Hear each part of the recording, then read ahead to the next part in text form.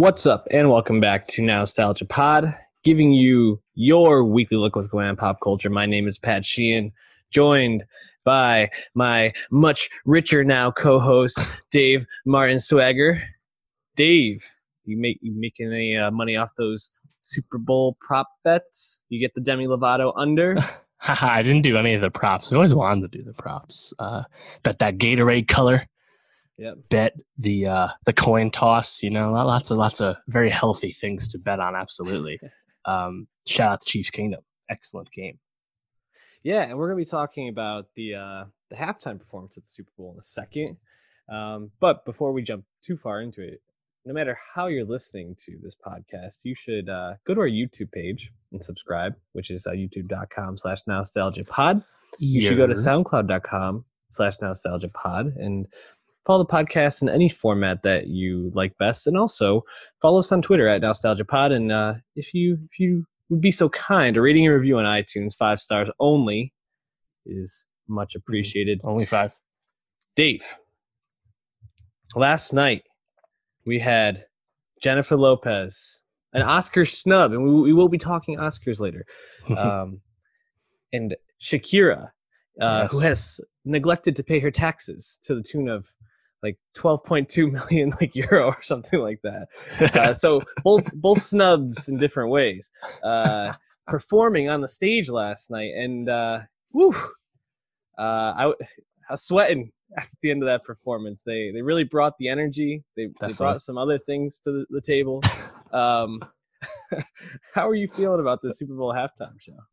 I thought it was a good one. Lots of the dancing and the choreography that they both brought to the table was definitely strong, entertaining, obviously for a variety of reasons.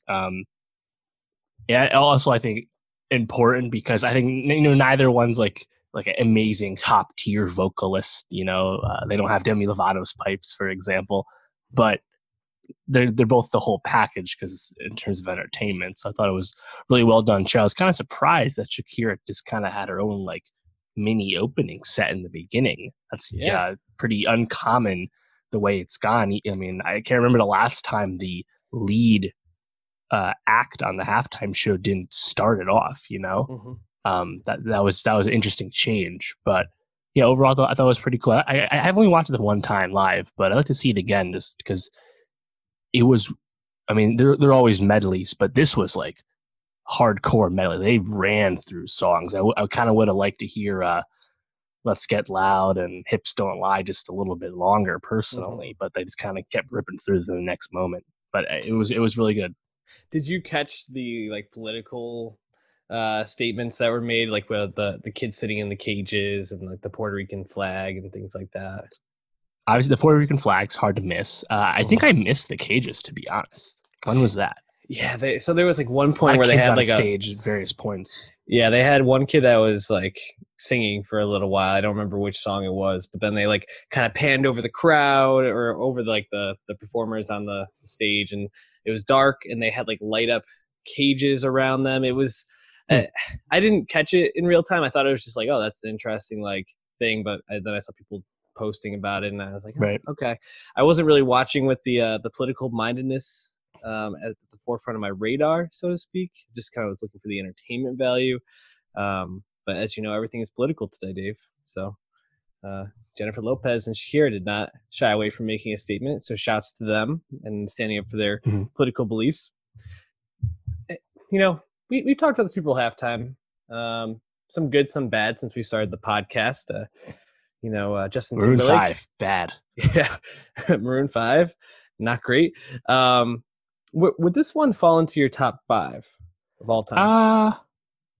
I mean, heavy recency bias, right? I think the problem with doing a Super Bowl ranking is I didn't see all of them. Mm-hmm. You can watch most of them now. Yeah, you can. Also, I feel like a lot of them, the broadcast was just a lot different. It was not as strong a viewing experience. The whether it's big pyrotechnic stuff or just the way the camera moves. Some age better than others. Yep. I think of was it 1993 Michael Jackson? That looks like a 1993 broadcast. Yeah. I mean, MJ still brings it, of course. That was, him damn near at his peak, but I feel like some have kind of fallen by the wayside. But the production values are just so strong now that I feel like I do kind of have a recency bias overall. Well, and I think the recency bias makes sense because, pretty much until 2001, after that Michael Jackson performance, the rap was the Super Bowl halftime show kind of sucked to play. No one wanted to do it. Mm-hmm. And then they let MTV take it over because it had kind of fallen to the point where like no one really wanted to do it because of the restrictions the NFL was putting on the performance. Right. And then you had, Aerosmith, NSYNC, Britney Spears, Nelly, Mary J. Blige, just like a orgasm of every single grab bag. Like artist that they could possibly think of to put on the stage. Ending in a pretty iconic Walk This Way dance moment with all those stars, which is kind of fun to think about. I think this would make my top 5 though, because I'm trying to think like the ones that really stand out. I mean, there's the meaningful ones, there's the really good performances, but I think for just like the energy this brought, the uniqueness of it, it being basically 2 female performers, where usually there's a male performer involved, except for Beyonce when her and Destiny's Child obviously burned it down, and also bringing a Latin flair to it, really making it feel like this was a Miami halftime show, and I appreciated that. It really felt like a place, so definitely would make my top 5. Do any other Super Bowl halftime shows really stand out to you? Yeah, absolutely. I mean, everyone goes to the Prince one as the best one from 2007. It's kind of funny because the Prince one is in the middle of the post Timberlake, Janet Jackson snafu, which then led to the halftime show being very old and different for about 10 years, right? What was it? Paul McCartney, Stones, Springsteen, The Who, Pete Townsend. 2010, he was old by then. That was rough. That was tough. But like the Prince one stuck in the mid, right in the middle of that in 2007, and like I'll be honest, like it's not like my favorite of them all. I feel like people kind of have this like warm memory of it because like it rains and Prince is no longer with us, and it's like also not like the flashiest or showiest. Just like Prince is just like a boss, and that's what he brings to that. And he was I think he was like 40, 49 or something when he did it, so he wasn't even that old. Yeah. So I mean, is that your favorite one? Like I feel like that's kind of like the default these days. Yeah, I mean it's definitely my favorite one, not only for everything you talked about. They had a really cool stage design for that, especially when Purple Rain plays at the end and it's raining and it shows his like huge silhouette on this like big backdrop that's like flapping in the wind. It just is like unbelievable. And he also didn't just stick to Prince songs. He starts off with We Will Rock You and then does a huge guitar riff, goes into Let's Go Crazy. He brings in Proud Mary at one point, does All Along the Watchtower. It's just like it's everything you want in a Prince performance. He just is like shredding the guitar, being this charismatic, enigmatic person that only Prince was, which is why I think it's my favorite. It also is just kind of like, you don't have the flashiness of like the dancing and the choreography, but that's actually almost what makes it stand out to me, is it's so singular in terms of no other Super Bowl halftime show that I think is good. It's like that. Sure. U2 also comes to mind for me as a top one. Those two, when was that? That was 2002. So that was 4 months after 9/11. And it was the Patriots versus Rams Super Bowl. So that's obviously a close one for me. But honestly, if you go back and watch it, I still get goosebumps when they play Where the Streets Have No Name, with all the names of the people who died in 9/11 kind of rolling behind them. And just like, it was just such a moment, and it's one of those things that like really felt like it made the halftime Super Bowl important for a little while, which I don't always think of it as important. Usually kind of just comes and goes and I forget who performs, but I'll never forget that one. So that one's probably my number 2. What's your favorite one though? Because it doesn't sound like it's Prince. No, it's not Prince. My favorite one's Lady Gaga from 2017. I just watched the whole thing again within the past week, and I think that one's like totally flawless. Like she just does like 6 or 7 bangers. She's dancing. She changes the costume. Like it's kind of like the whole package. It flies in the beginning, and like it's the choreography that's like the avant-garde shit you expect from a Gaga. But she's also like such like a boss performer that like and like her voice is so strong that really just comes across. Like I feel like that one really rocks still.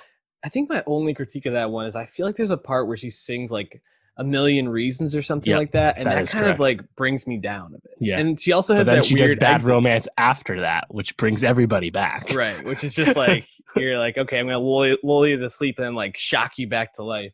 Right. And she has, if I remember, she has like a really weird exit where it's almost like she like jumps Yeah. off the camera or something. She like, I drops don't the remember. mic and then she's like, Super Bowl 50 or whatever it was, peace or something. She just flies in the yeah, it's hilarious. So bizarre, but totally gaga. So yeah, that's a good one. Not in my top 5, but definitely would be up there. Yeah. What else is up there for you? I mean, you mentioned it, but the first Beyonce one, Yeah. Beyonce headline, where she brings out Kelly and Michelle for Destiny's Child. Destiny's Child does Say My Name and Single Ladies. Yeah, that one's incredible. Obviously, kind of similar to Gaga, similar to J.Lo and Shakira. The combination of great songs with amazing choreography and background dancing and all that stuff. Mm-hmm. And it's funny, like the Coldplay one, quote unquote the Coldplay one, but really when Beyonce and Bruno Mars both come back for the second time, that's definitely Bruno's better Super Bowl because he had headlined before, and then Beyonce does Formation out on the field at that one, and you just forget that Coldplay was the headliner, because Bruno and Beyonce were so good. I think it really elevates that one overall. Yeah, that one has I think a good case to be in a top 5, especially because they use the whole field. If I remember, like Coldplay's in the middle, and then Bruno comes from one side, and then Beyonce from the other side with like a whole marching band behind her. It's just because it's like in the daytime, right? Yeah, it was like it was West Coast, so it was like 6 p.m. there, something like that. So it's still light out. It's like I don't know, very very cool. Definitely a cool one. Yeah, I mentioned the Aerosmith one. I think that one's up there just because it's so like. It just is so ridiculous to me that they had all those people on stage all just killing it. Like when I watched that, I think the other day, I still was like in shock that it was like Nelly was just up there with like NSYNC and Britney Spears, and then you have Aerosmith and Steven Tyler just looking gangly and weird, but also just killing it. It's just it's a fun one. But yeah, the halftime show, it's nice. It's nice when it feels like people talk about it and appreciate it. When it kind of just comes and goes, I always feel a bit bummed. I felt that way about Maroon 5 for sure, and also Timberlake, who which is just kind of a missed moment, because Timberlake really is a song and dance man to his core, yet it was just kind of an inert performance from him 2 years ago, which is weird because he does have enough hits to sustain that. That was a little strange. Yeah, they kind of missed their moment with him. I feel like if they had gotten him to do it right after the 2020 experience came out, would have been a much different and probably a better show. But also, shout out Katy Perry, 2015, coming out on the Lion. Again, when you're that strong a vocalist and you have a meme like Left Shark, pretty memorable. I'm always gonna wonder if Left Shark was intentional or not. Like, it just feels too perfect and that it wasn't intentional. That it must have been intentional. Do you have like a golden goose for who the Grammys should get next?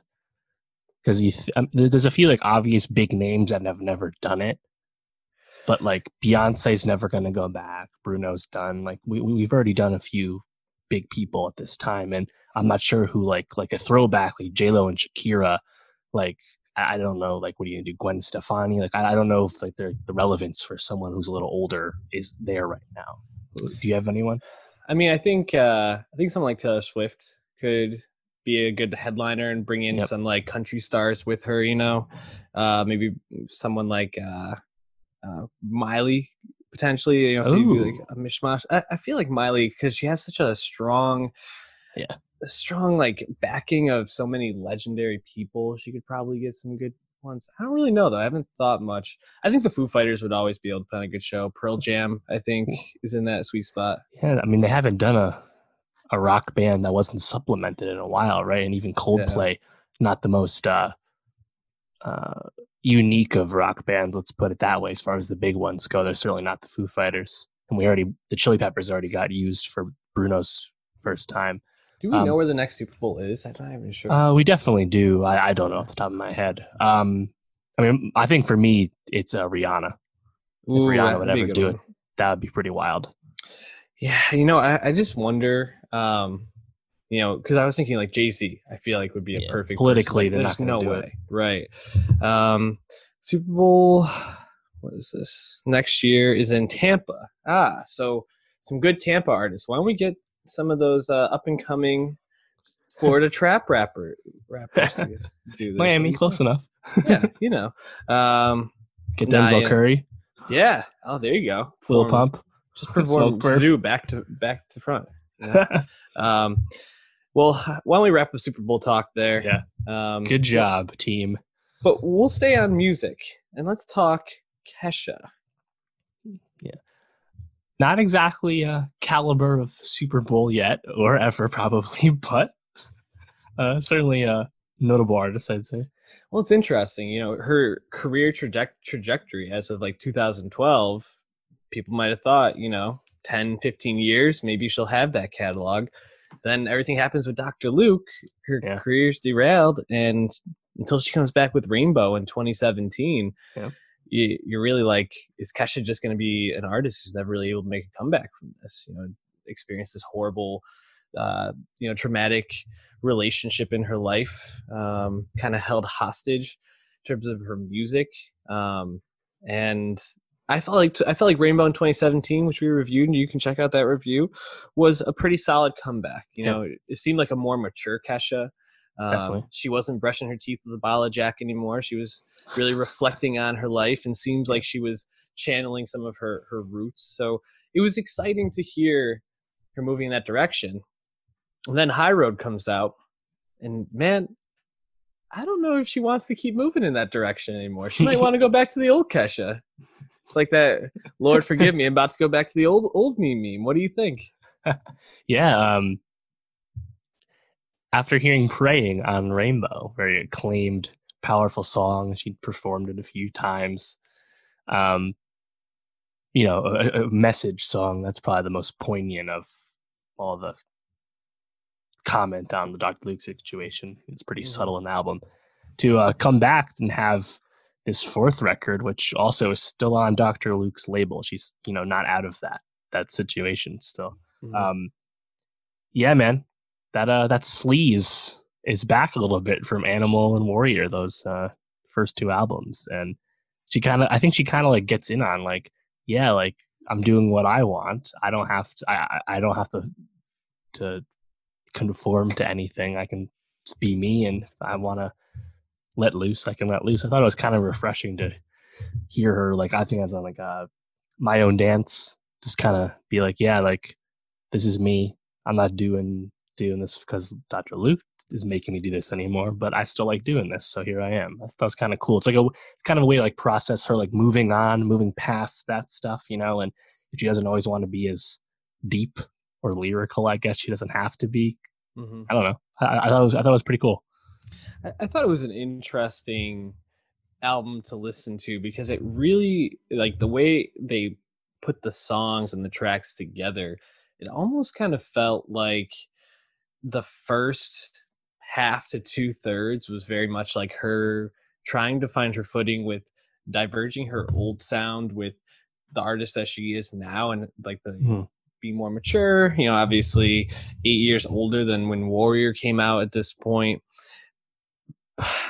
But I didn't feel like a lot of those songs landed that well. There were a couple. I thought High Road was pretty good. I liked Potato Song, even though I thought it was just like a ridiculous name and just song in general.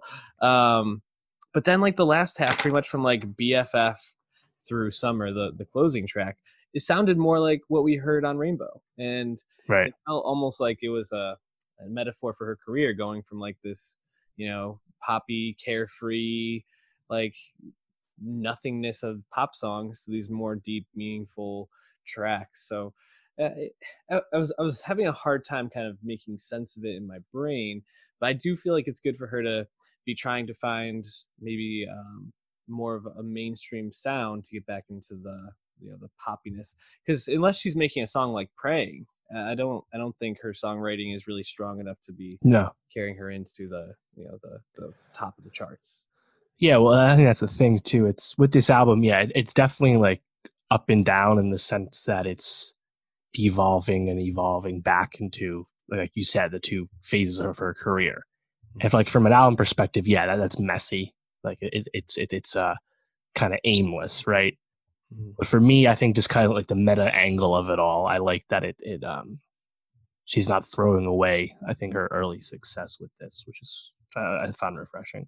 But yeah, I mean, like I think I find my favorite song is Honey, where like it kind of has like this spoken word delivery about like girl, like the sloppy seconds, right, and shit. And then there's also like this be aggressive, be like just cheerleading chant throughout that changes the lyrics and stuff. And I was like, all right, this is pretty fun. And then like you mentioned High Road, that was co-written by Nate Ruess of Fun fame, R.I.P. to Fun. He's kind of all over this. And then she worked with this guy named Vrabel. Yeah, Vrabel. He co-wrote basically everything. So yeah, I think you're right. Like thematically, message wise, yeah, it's kind of all over the place. But I think like we kind of get like the old, like good old Kesha and also good Rainbow Kesha. Even if it doesn't mesh well, it's kind of cool to see that she can still bring it both. So yeah, and she seems almost aware of it. You know, on Kinky, she's actually like, isn't she having like a dialogue with her old self? It's even featuring Kesha with the $sign in it. So I'm like, you know, it's good to see that she's still like tongue in cheek about it. And even if maybe it all didn't land, she's at least being like thoughtful about where this is going, and it seems intentional, which is good. It's not like she's just like, let me just go back to this and see if I can get another hit. So I think it's worth checking out, especially if you've ever enjoyed Kesha, because I find her career arc, especially with everything she's been through, to be very fascinating. Why don't we move on to talk about another musical artist, someone a little more popular than her, who dropped a documentary on Netflix, Miss Taylor Swift. Just a little bit. I'm glad you picked that picture too, because that dress was just like so absurd and out there, but I really thought it was great. I thought she wore it well in the documentary Miss Americana, which just dropped this past Friday, detailing basically Swift's life from when Reputation is snubbed, or I don't know, rightfully snubbed by the Grammys. Not honored. Not honored at the Grammys last year. To her dropping Lover, pretty much up to that day is when they chronicle, and her kind of like writing process. They also delve back into Swift's upbringing, kind of dive a little bit into her psychological makeup and how her earlier performing kind of led to her craving this constant validation and this like need to never be controversial in order to avoid criticism. I thought this documentary was really good in some aspects and really left me with a lot of questions, which I don't really want to leave a documentary with. How are you feeling after watching Miss Americana? Yeah, it's funny too. Like going into this, Miss Americana was just at Sundance last week. Taylor was there promoting it, the director, and like in a sense, it kind of represents how Sundance changed, where we have stars and top tier film producing companies like Netflix at Sundance, which used to be the home of indie film looking for a home. So it's kind of funny. It's kind of a nice poster child for how Sundance has evolved over the years. Well, whenever a documentary is made involving with the creative involvement of its subject, you have to be a little cautious of what's being told to you. I think that goes without saying. And it's inherently going to be a hagiography at times. I think that, and you know, from like a filmmaking perspective, I think it looks fine. I like the way they interspersed like paparazzi footage and people's phone video and stuff. It was cool to see like some like real world stuff, like even those graphics when they're like showing tweets and stuff, and it was cool to see I guess a change like that. But and even like the more lo-fi video of like Taylor just like recording and running through songs in the studio and stuff. I think it looks pretty cool. It's cool how it moves around visually like that. But yeah, from the message, like I feel like if you're already a Taylor fan, you know, if you're a Swiftie if you've been with her for a while, or even if you just got back on board for Lover, you probably like this and are happy with this because Taylor giving you more. And it's definitely Taylor opening up more than she ever has. That's certainly true. I think the issue, I think, at least for me or someone who's approaching it with more critical lens, is that Taylor's only opening up as much as she is opening up because she's still being very calculated about, because that's how she approaches everything. She's very calculating, and and whenever she talks about any kind of hardship or things that brought her down throughout her career the past few years in Miss Americana, she never, or in the documentary and Taylor talking, they never attempt to explore why really any of that happened. It's just more about how Taylor felt about it. Yeah. So like any kind of culpability that might have been necessary for certain moments is just totally absent because it's coming from Taylor's point of view. So I feel like you just kind of have to know that going in. Yeah. I think that sums up an issue I have with the movie very well, which is I really like the part where they show Kanye West when he steals her moment at the VMAs. I think they do a good job of kind of like framing that, and like especially when they show the footage of her doing the interview afterwards, and they were like, "Were you a fan of Kanye?" And she was like, "Well, yeah, he's Kanye West," and like you can just see like how defeated she is in that moment. Yeah. I think they do a really good job of like making you understand that, and also showing like her childhood and like how basically like when you perform from the time you're little, and you're basically just told like you're good when people clap and you're not good when people don't like it, like that's gonna fuck with your psyche. Where I was left with a lot of questions, like there was no Scooter Braun in this.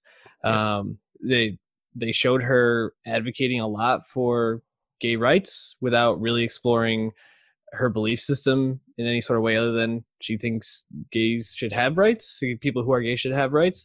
I don't think they really addressed any of the critique of her appropriating gay culture in this. I was kind of left feeling like if what you're trying to do is like come out of this and basically, I don't know if they're trying to make Taylor bulletproof, but really like make you have sympathy for her. I didn't really walk away with that much. Especially because, like you said, some of the things that they said have grounded Taylor and helped her move on to make a much better record is she's developed a new relationship.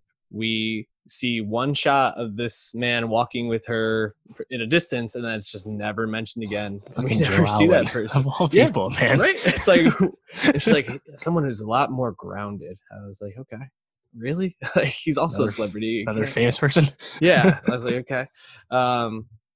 You see her talking about her, like how she feels like she has to step into this Democratic, election, and was like Nashville. And I'm like, okay, but like, please explain more. Like, why do you believe these things? Like, right. You've been this person who's been in the public zeitgeist for the last 15 years, half your life, and you've never had any political leanings, and now all of a sudden you do. Like, right. Please just explain it further. And it also doesn't say what's left unsaid is that Taylor chose to finally reveal a political stance because it was in her best interest to finally do that. Yeah. So whether it was genuine or not, we have no idea. Mm-hmm. But you can still be skeptical of how it's presented. So it's challenging. It was interesting seeing start with Reputation and then have Taylor be like, I got to make a better album, which, that is exactly what you needed to do. It's interesting to see you understand that in the moment, even as you're doing an arena tour of the album. Yeah. That was cool. That was interesting, Yeah. I wouldn't mind a follow-up to this just because Lover did not get an Album of the Year nomination at the Grammys. That just happened. Right. And Taylor thusly did not attend the Grammys as a result because it wasn't nominated up to her standard. And that was certainly a album that was definitely in the mix and worthy of that kind of recognition. So I'd love to know how she feels now. The story's not over. I know she received a nomination for songwriting, and I think she was the only songwriting nomination where she was like the solo writer on it. So I assume she's probably at least pleased with that. But yeah, I would like to see like if if she's like, okay, now I've made the record I want to make, or if it's still about like getting recognized and winning awards, or if she could just be satisfied with feeling like she did something that's right for her. Right. Yeah, I don't know. Taylor Swift's a very complicated public figure, and I don't really know how to uncomplicate her unless she wants to be more transparent, and that's doesn't seem like something she really wants to do. Well, and that's the thing. I think some of the best parts of the doc is when she's just talking about more about how she felt about or changed how she thought about things, right? Like her public image, like from a physical perspective, and being very body conscious, and having an eating disorder in a certain sense. That's great to hear, and yeah, that's not like an uncommon story to be told from famous people. I think that was still important for her to share that with her fans. I think that'll definitely hit home with a lot of people, especially a lot of women. So that was awesome. And like I don't like, was that widely known sentiment from hers? I'm not sure if that's like a new reveal as someone who doesn't follow everything that happens with Taylor, but that was really great. Yeah, and I agree. Yeah, I mean, like her family and stuff, and like her close confidants, and even like her like management and stuff, they're like in the periphery of the doc, but like there's not a whole lot extra. Like I just wish we didn't dig deep enough. That's the problem. Yeah, we must go deeper, and that's because it's coming from Taylor. Yeah, went as deep as she wanted to go. I do have to say, really enjoyed pretty much all the scenes of her in the studio. Even when she's making a song like Me, which I don't think is like a great song, but like seeing her and Brandon Urie like kind of riff on things and like piece it together, and like when her and Jack Antonoff, I forgot which song it was they were working out, but they like finally figure some lyric out, and you can see them both like getting to us like, oh, yeah, it's really cool. Like, yeah, this is when you can like really appreciate the genius of these two. So, yeah, like when she's like, when they're doing Me, and she's like, I think we got the first single, and I was like, fuck, yeah, that was the problem. It was the first single. Right, exactly. They probably just made it first, I guess. That's probably what happened. I don't know. I also love the back and forth with her and Brandon Urie, where she's like, how about you say it like Me? And he's like, okay, like Me. And he's like, no, like Me. And like it's like the subtlest little difference, and he just can't figure it out. I was dying at that. But it's worth watching. I mean, it's as I said, complicated figure, never going to be uncomplicated, but I think it, as someone that's going to be popular for a very long time, she's what, 30 now? Yeah, so we have another like 30 to 40 years of her probably. Right. I think it's worth the watch. Why don't we move on to something else I think is worth the watch though, and wrapped up series finale, The Good Place. Wrapped up this past Thursday. After 4 seasons, I thought it was 5 because they always split it up in the middle. Yep. Broadcast television. Yeah. Another Michael Schur, hit, just like Brooklyn Nine-Nine, probably the lesser of his hits, but Parks and Rec. Wrote for The Office originally. Wrote for The Office. And it's very much in that style. You can kind of tell when it's a Michael Schur product. It has a very like distinct feel to it. And I've mentioned The Good Place in the past as a show I've really enjoyed. It's been on some of my end of year lists. I know you haven't really gotten a chance to get around to it, and I don't know if this is really like a show that's up your alley or your interests, but it's a show that I think mixes a really cool concept, like when you die, like what the afterlife is like, and really giving like a spin on it that you wouldn't expect. It's very much just like it looks like everyday life, and that's kind of the twist. Spoiler in season 1 that they're not actually in the good place, right? But it adds a philosophical perspective to it, kind of like what makes us human, what's the point of being on Earth, and making relationships and trying to be a good person. Like, why do we do it? Well, also with just these very like sweet characters that when put together, the 6 of them are just absolutely phenomenal. And they have such good chemistry together. And for some of them, this was their first really big role. I mean, you obviously had Ted Danson and Kristen Bell, who were very famous going into this, but then you have someone like Jamila Jamil, who this was literally her first acting job, and huge just breakout, obviously. Yeah, absolutely kills it. I'm trying. Chidi's name is Chad O'Shea Jackson, I believe.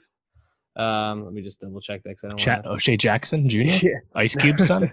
Is he No, on the show too? no. It's William Jackson Harper. Sorry, who was also in he's in Midsommar. He's starting to really break out as an actor. You obviously have DRC Corden, who's been everywhere. She's just blowing up and going to be an absolute star. And then like Manny Jacinto, who's hilarious on this and gets to really be like the comedic levity for most episodes. And they just meshed together so well. And it wrapped up, I think, in a really beautiful way. It was an episode that definitely had my emotions going up and down for some really beautiful moments, some really tear-jerking moments. And overall, just wraps up so thoughtfully. I'm not going to spoil it for anyone that hasn't had a chance to watch. I really recommend it. It's only 4 seasons, probably about 80, 20-minute episodes, and a good comfort watch that'll make you think more than you probably expect to going into something like this. Right. But boy, just an absolute pleasure. And they had Seth Meyers leading a finale breakdown show after the fact with all the main cast, and hearing them talk about it, you can just see how this working on this has really meant a lot to all of them. Even someone like Ted Danson, who's obviously legendary in the acting sphere for the past going on 5 decades now, to see him really be moved by what they made and the meaning that they feel like they got across in this is just it's really exciting and really sad to see it go. I know I'm gonna miss it. It was hard to like have this be the end because I just felt like I was really losing something. So do you ever plan on checking this out? I mean, probably not. I usually don't watch a lot of like the traditional studio comedies. Like Cher's also done Brooklyn Nine-Nine, another show that like I don't hear any bad things about these shows, but I always gravitate towards dramas, and I always never am lacking things to watch, so I just never make the time. Usually, but I think Mike Schur overall is just a really interesting guy to me, and so I continue to keep following what he does. I mean, he inked that big overall deal with NBC Universal last year, like over $100 million. He's like, their biggest prize arguably, and he's like been with NBC for like over 20 years at this point, but he's going to be making lots of content for Peacock. He's could be one of the big drivers of that. So I'm really interested to see what else he keeps doing, even as like something like Brooklyn Nine-Nine keeps going. So definitely honestly one of the most powerful and I think just kind of intriguing creators on TV, and it's just cool to keep up with that. Yeah, there's something to be said about making these like 30-minute comfort shows, and they don't get the prestige that something like an HBO hour drama gets, but man, I feel like they're almost more valuable in a sense with everything that's like going on politically in the world. I feel like it's like one of those times during the week where I'm like, okay, I get to just like enjoy this half hour rather than maybe having to carry some of that weight. So definitely sad to see it go. Highly recommend people check it out. But Dave, I think it's time to give our probably very not diverse Oscar picks man for this. It's boring. It's a lot of stuff feels locked, man. I think I have like nine categories. I'm like dead convinced on what's going to happen, which is doesn't make for a fun broadcast or a show, Yeah, and without a host, I mean, I think they did a good job without a host last year, but it's going to be interesting to see if maybe the lack of a host stands out more when maybe there's not as much diversity in the winners, or maybe like surprise winners. We'll see. I mean, last year we had Olivia Colman win, which was totally unexpected, and everybody had been pegging who was it last year? Glenn Close, yes, to take it away, and out of nowhere, and then we get a delightful speech. I don't foresee that happening. I mean, we're gonna get a delightful speech from Brad Pitt, no doubt, which Joaquin we'll get as well. to. Yeah, he seems to have some very thoughtful some takes. He had an interesting speech at the BAFTAs last night. Um, but I guess why don't we just like start away from the back of the ballot forward? And we can kind of just shout out what we think is going to win. Maybe also what we hope will win if there is like a upset, what we'd want it to be. Maybe Right, make it a right. little more interesting. Where do you want to start? Visual effects? Sure. This one I think is much more open than some of the bigger awards that feel locked. This one's definitely open. Yeah, so you have Avengers Endgame, The Irishman, The Lion King, 1917, and Star Wars: The Rise of Skywalker. What are you leaning towards? What do you think will Right. take it home? Well, I was for all of these awards, I looked back at all like the major awards and like guild awards and things that have happened to date. Everything's happened at this point beyond the Indie Spirit Awards, and voting ends Tuesday, so everything's basically locked in. Mm-hmm. But for visual effects, it's funny. So the Visual Effects Society, the effects people, they awarded Lion King, but the BAFTA for visual effects went to 1917, and then the Critics' Choice Award went to Endgame. And that's, I think, like the only race I found, or I think there's a few other ones, but like where it's that spread around, Mm-hmm. And I was trying to look for precedent and Visual Effects Society. It's been around since '02. The winner of that award has won 10 of the last 17 times, but differed the past 2 years. So I don't think Lion King is certainly safe. And I think I'm just going to go with 1917 because I feel like it's going to do well in a bunch of technicals, and I feel like they'll just kind of will throw this one in. But I'm not confident in that one at all. Yeah, if you had asked me a couple of months ago, I probably would have said The Irishman will be a lock for this. Yeah. With the de-aging effects. I think we'll get Lion King with this. Although everyone in this category really has I think a good case to be made. Even Endgame, I think, how they stitched that whole movie together, and the scale of it is just so impressive. I'm gonna go Lion King. Very impressive effect for sure. Yeah. But yeah, I'll go Lion King with that. Yeah, I think that'd be my second choice. I think it's between Lion King and 1917, personally. So it worries me because if 1917 gets all of these, I think it's just like it's the night is over. Inevitability of it all, right? Right. What do you want to go to next? Film editing? Yeah, sure. So, I mean, film editing is an important award because it's usually a bellwether for Best Picture winners. Mm-hmm. And I mean, if you look at it, so 1917 notably is not nominated for Best Film Editing, and Birdman won Best Picture in 2015 without a Best Film Editing nom. But that was the first time that had happened since Ordinary People in 1980. So it certainly is uncommon for something that's not even recognized for editing to win. And then you look at what's happened, again, no 1917 to pick. The BAFTA went to Ford versus Ferrari. Hell yeah. But then the ACE Awards, the American Cinema Editors Award, the editing folks, they separated by drama and comedy. Comedy went to JoJo, and then drama went to Parasite. So I think this is going to be Parasite. That'd be nice, right? That's what I'm going to go with. Yeah, I'll go with you on Parasite. I had Ford versus Ferrari underlined as well as Parasite on this one. I hope it's Parasite. I worry that this could be Joker, and then it's going to be like 1917 and Joker, kind of just like picking up off awards as they move forward. But I'm going to go with you on Parasite for that one. I think that one's the most deserving.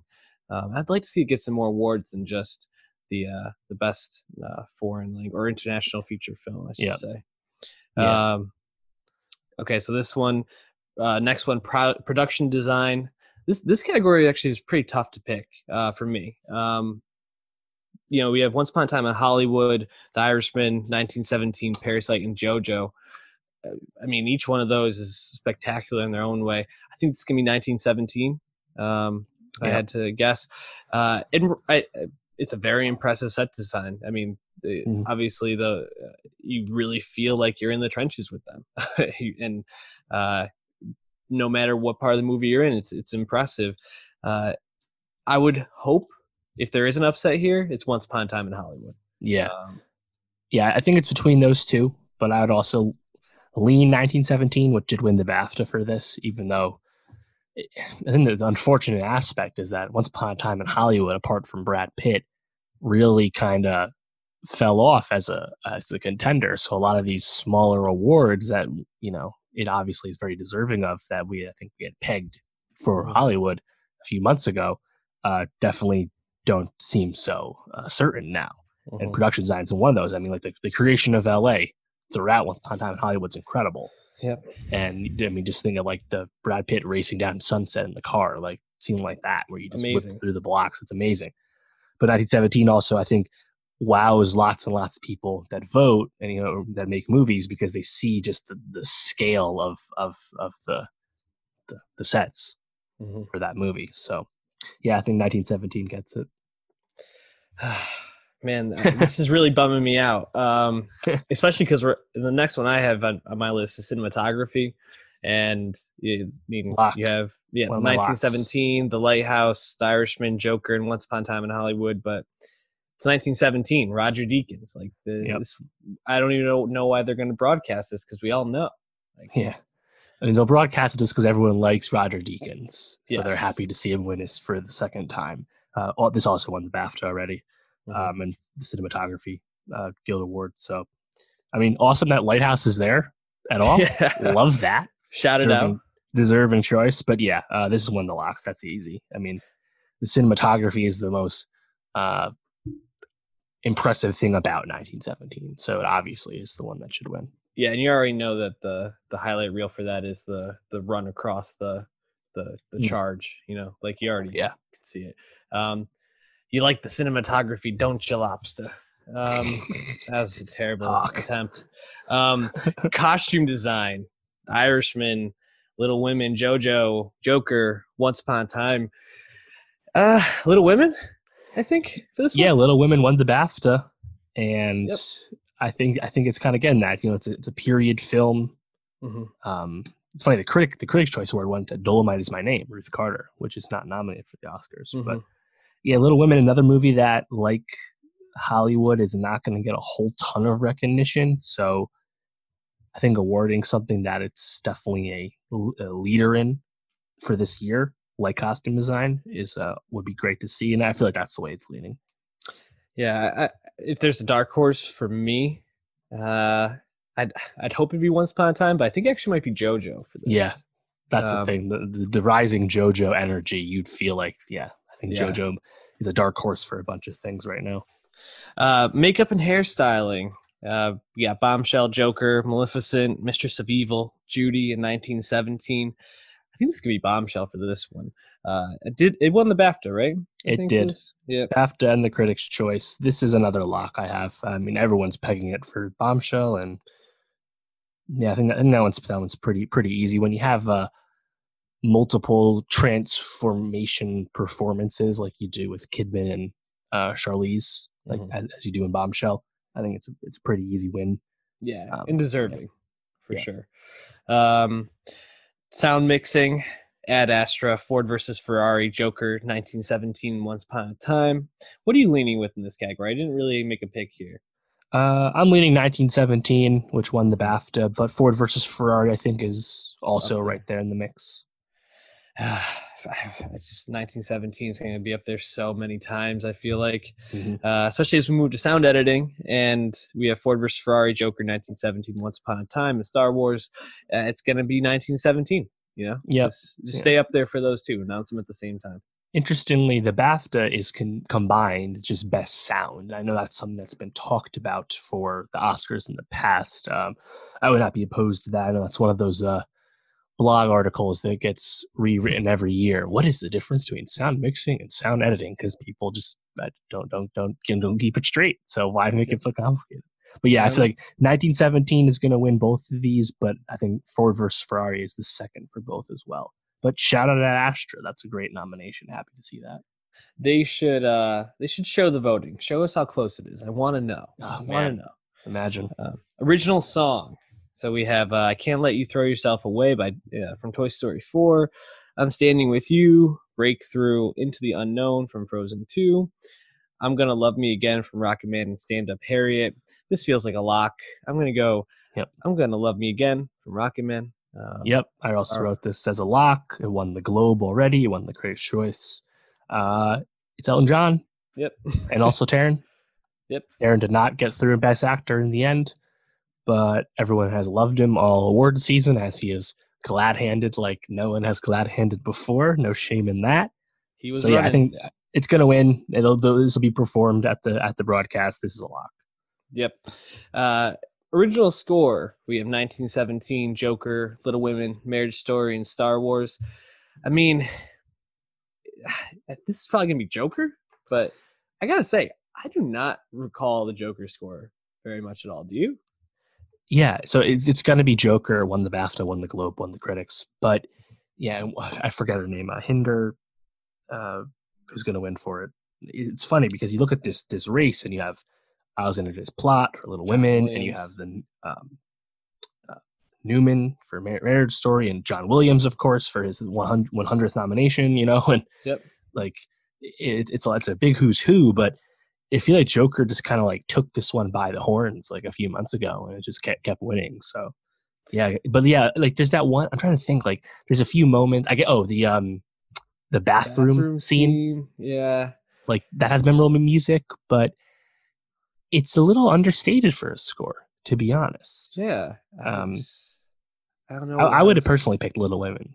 Me too. I was going to say Little Women is my favorite in this category because I have such distinct memories of the sound of like watching Joe like run through the woods back to her home or like traveling from one place to another. It just really stands out. All right. International feature film. We don't need to spend much time on this. It's Parasite. Yep. Good field. Yeah, watch Les Mis, watch Honeyland, watch Corpus Christi and Pain and Glory. Yeah. Moving on, documentary feature. Well, we're not going to talk about the shorts. I don't know if we even watched. I didn't watch. I haven't seen any of them. Yeah. I just quickly looked. Animated short film. The favorite is Hair Love. Heavy favorite. Live action short film. The favorite is Brotherhood. And documentary short subject. The favorite is Learning to Skateboard in a War Zone. But a lot of times those prognosticating for those kind of awards are often wrong, so I wouldn't take any of that to the bank. Yeah, don't bet on this. Documentary feature, we have American Factory, The Cave, The Edge of Democracy, For Sama, Honeyland. Have you watched any of these? I have not. I know American Factory's on the Flicks. I haven't seen it yet. Yep. This is interesting because the Producers Guild Award for documentary feature went to Apollo 11, which is not nominated. That was the highest grossing doc of last year. It was not as big a box office for docs as it was the year before when we had a RBG and Won't You Be My Neighbor and Four Identical Strangers, some true big documentary hits, and Free Solo, of course. Yep. But this year, you didn't even mention Minding the Gap. I mean, come on. Well, that didn't make a lot of money. Apart from Apollo 11, you also don't have One Child Nation, the China doc, which was well liked, and the AOC one, Knock Down the House, is in here. So it's kind of an interesting field. The BAFTA went to For Sama, but the DGA went to American Factory, and that's kind of been pegged as the favorite for a while. But I would not count out Honeyland, which that's the Macedonian beekeeping doc, which you can watch on, I believe, Hulu right now. But yeah, I think it's going to be American Factory.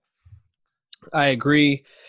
Animated feature. This is an interesting one, right? Very interesting. You have How to Train Your Dragon, The Hidden World, I Lost My Body, Klaus, Missing Link, and Toy Story 4.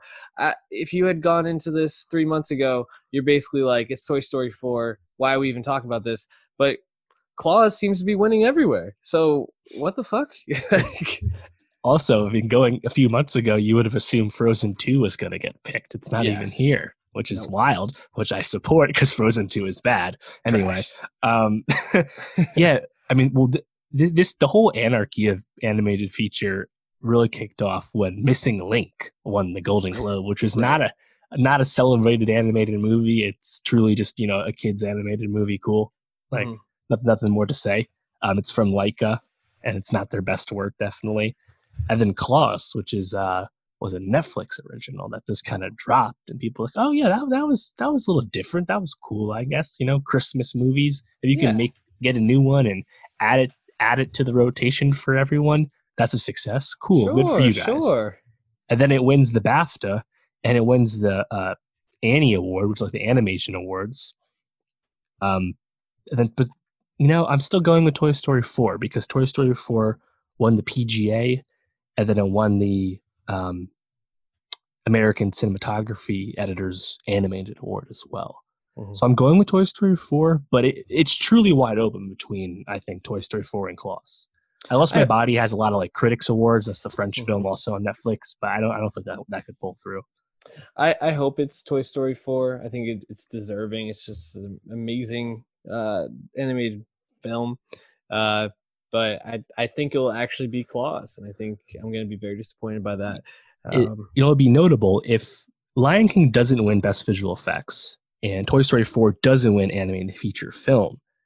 Those are the only two awards that Disney is really competing for. What will they do? What will they do? Searchlight movies notwithstanding, I guess, but just kind of interesting to see that Disney with two huge animated hits this year and walks home empty-handed. They got they got Avengers Endgame in there once or twice, right? So sure, yeah. I'm just talking about actually winning anything, right? Though. Yeah, because that's not going to win. So now we'll do the screenplays and we'll do the acting. Adapted screenplay. We have The Irishman, Joker, JoJo, Little Women, The Two Popes. Boy, is this going to be Joker? Is this going to be Joker? No, I don't think so at all. I think it's going to be Little Women? It's Little Women or JoJo, but JoJo just won the WGA, the Writers Guild. And everyone's kind of pegging that as pulling ahead. Funny enough, a few months ago, I would have assumed The Irishman wins this. Steve Zalian, really, really strong script. I kind of had pegged this as The Irishman for a while. But, man, I really wish Little Women would win, but it feels like it's going to be JoJo. Little Women just has a much more impressive script to me. It's an adaptation that like transcends its source material and actually does new things as an adaptation.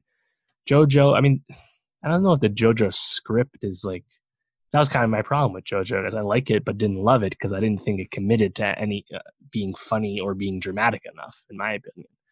But it feels like this is going to be JoJo after the Writers Guild win. I'd be happy with anything but the Joker from this category, if I'm being completely honest. But yeah, if I had to make a pick, I'm going to say Little Women. I think Little Women gets the recognition it deserves. I think JoJo will go home empty-handed tonight, honestly. Ooh. So, the original screenplay, Knives Out, 1917, Marriage Story, Once Upon a Time in Hollywood, and Parasite. Boy, there are like 4 movies here I wish could win. Which one do you want to win, Dave? Let's start there. What do you want to win? I want Parasite to win because of what it means for the rest of the night. Right. What's similar to The Irishman in Adapted? A few months ago, I thought this was Once Upon a Time in Hollywood in a Walk. Mm-hmm. QT winning. He's won screenplay before. But as we said before, with that not happening as much, you can look at what's happened so far. I think the interesting wrinkle with this was that Parasite won the Writers Guild for original screenplay. Caveat, Once Upon a Time in Hollywood was not eligible because QT is not a Writers Guild member. Dumb rule, but that's the way it works. So they didn't really go head-to-head. Hollywood did win the Globe, though, which doesn't have a distinction between original or adapted screenplay on top of that. If 1917 somehow won this, then that shit's a wrap. I don't really think that's going to happen, though. I don't think so. And in terms of the screenplay, certainly one of the weaker aspects in terms of the awards that 1917 is up for. So I don't think anyone will be feel too bad about not winning that one anyway. But with the WGA win, Parasite, I still kind of feel like it's going to be Hollywood, though, given the kind of lack of other wins for Once Upon a Time. Though, it's tough. I'm not really confident in either one. It's definitely up between those two. If Parasite doesn't win this one, it's looking like it's only probably going to go home with one. So if we're hoping for any sort of potential upset in Best Picture, it feels like Parasite's got to win this category. But I agree. Parasite needs this and editing. Yep. This is his path. And I actually agree. I had picked Once Upon a Time in Hollywood with Parasite as my second one. But man, I really wish Knives Out and Marriage Story could both win. I think both those have great screenplays to them. So Yeah, I mean, Marriage Story is another movie that kind of just didn't fade. It's been there the whole time. It's been recognized the whole way, but apart from Laura Dern, hasn't really won much of anything. And you saw that as Noah Baumbach kind of fell off the directing, field. So, yeah, and you just mentioned the way it works sometimes. You just mentioned Laura Dern, so why don't we just jump to actress in a supporting role? Because this seems like a lock for her. Her role in Marriage Story is recognized. Kathy Bates for Richard Jewell, Scarlett Johansson for JoJo, Florence Pugh for Little Women. Shout out to Florence Pugh. Yeah. And Margot Robbie in Bombshell. Laura Dern. Yep. Laura Dern. All these, I'll just say it now, just say it once. All these acting awards are a lock because literally all four of these people have won the BAFTA, the Globe, the SAG, and the Critics' Choice Award. There's been no variety for the major things. So why would you expect it now? Right. Actor in a supporting role. Brad Pitt's going to take that home for Once Upon a Time. Yep. He's up against Pacino and Pesci for Irishman, Hopkins for The Two Popes, and Hanks for A Beautiful Day in the Neighborhood.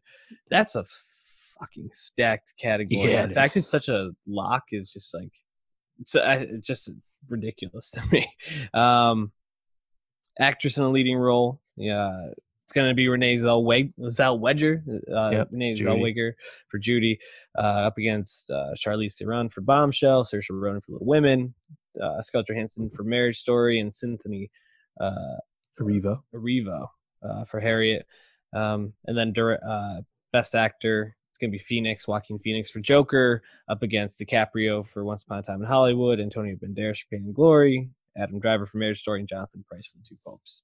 So now that we got the acting categories out of the way, because I actually want to ask you, if there was one of those to be upset, Olivia Colman beating Glenn Close last year, what would it be? What would you expect? Because again, I don't think it's going to happen. I think these all four are basically in the bank, given the precedent so far.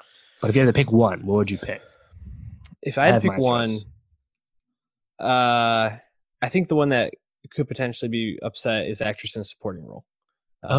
I think I could see Johansson getting the love there. Like people saying, I'm not going to pick her for Best Actress. I'm going to give that to Renee, but I wanted to give some love to Scarlett. What about you? I was thinking the other way. I was thinking actress for Renee because Judy is the least celebrated movie here. I mean, Harriet even has an original song now, but Judy literally just has recognition for Renee. Renee also has already won before. And that was one of the first movies that people saw and started talking about in the awards season. That's probably why it got this far. But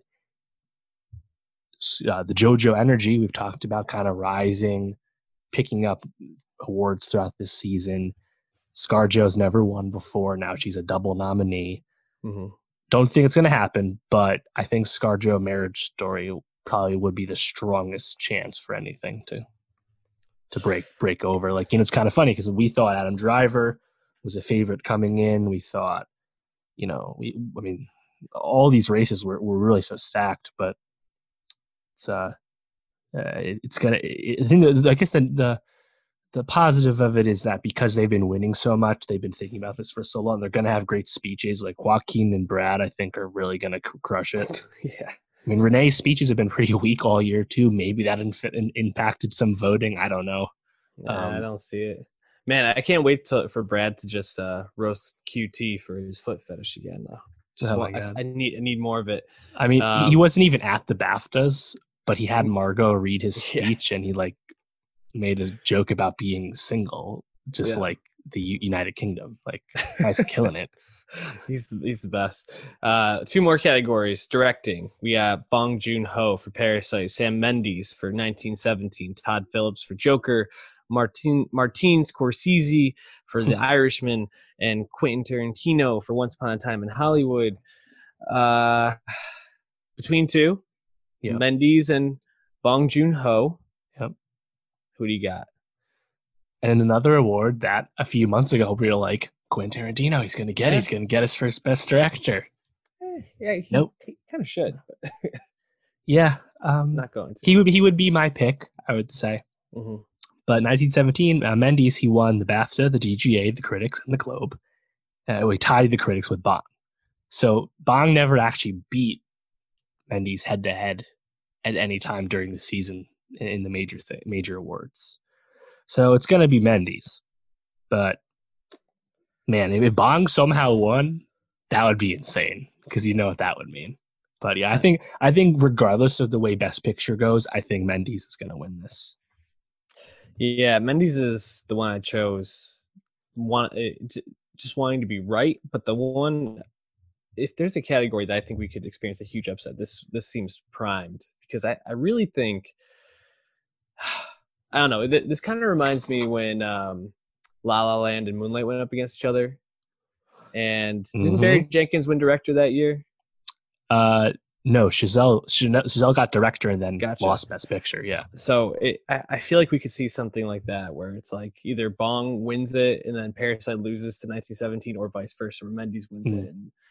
Because I just have a feeling it's not going to go all tape. It can't. You can't just.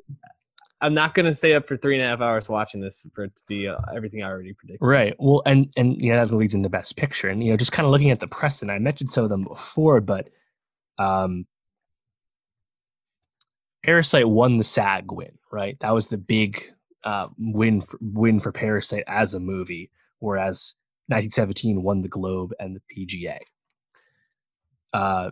Parasite does not have any acting nominations, and the last time there was a SAG win without an acting nominations that then won Best Picture, you have to go all the way back to Return of the King, Lord of the Rings in 2003. So not a lot of precedent for that. I mentioned 1917 with film editing. Not common. 1917 also does not have acting nominations. So for a film to win Best Picture without an editing nom or acting nominations, you have to go all the way back to Grand Hotel in 1932, a movie I haven't seen. So there's no precedent for that, right? Mm-hmm. Now, on top of that, we also have 1917 was not nominated by the SAG, let alone won, and also was not nominated by ACE.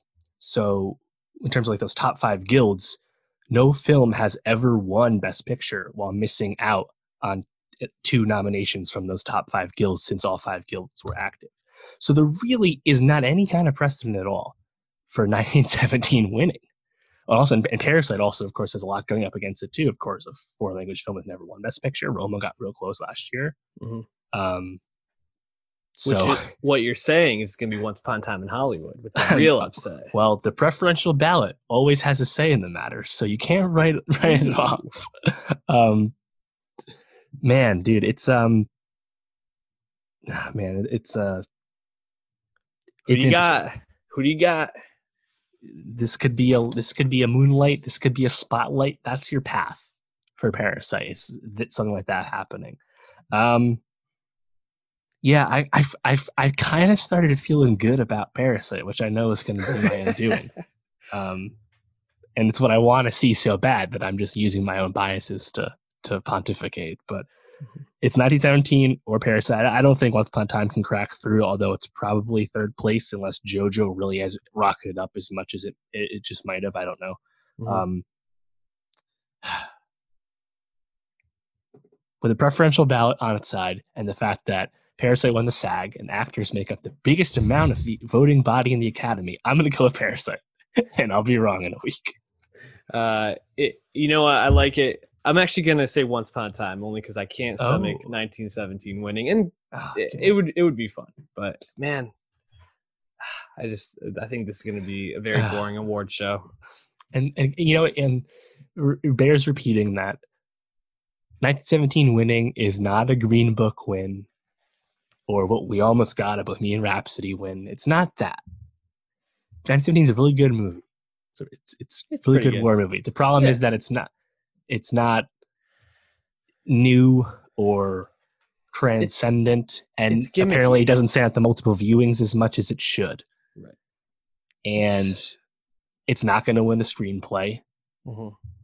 And it's gimmicky, which is, I think, why it's hard to swallow, for me at least, especially when it goes up against these 2 films, which I don't know. I didn't see 1917 at the top of many people's best films list above Parasite and Once Upon a Time in Hollywood. No, Did that happen at all? Like, it's so disappointing. It's like 1917's in my top 20, but 4 of these other ones are in my top 10, including 2 of them are in my top 2.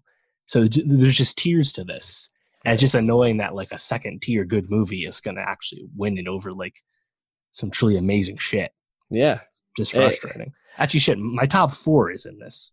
Parasite, Hollywood, Marriage Story, and Irishman. And then I also have Little Women in my top 10.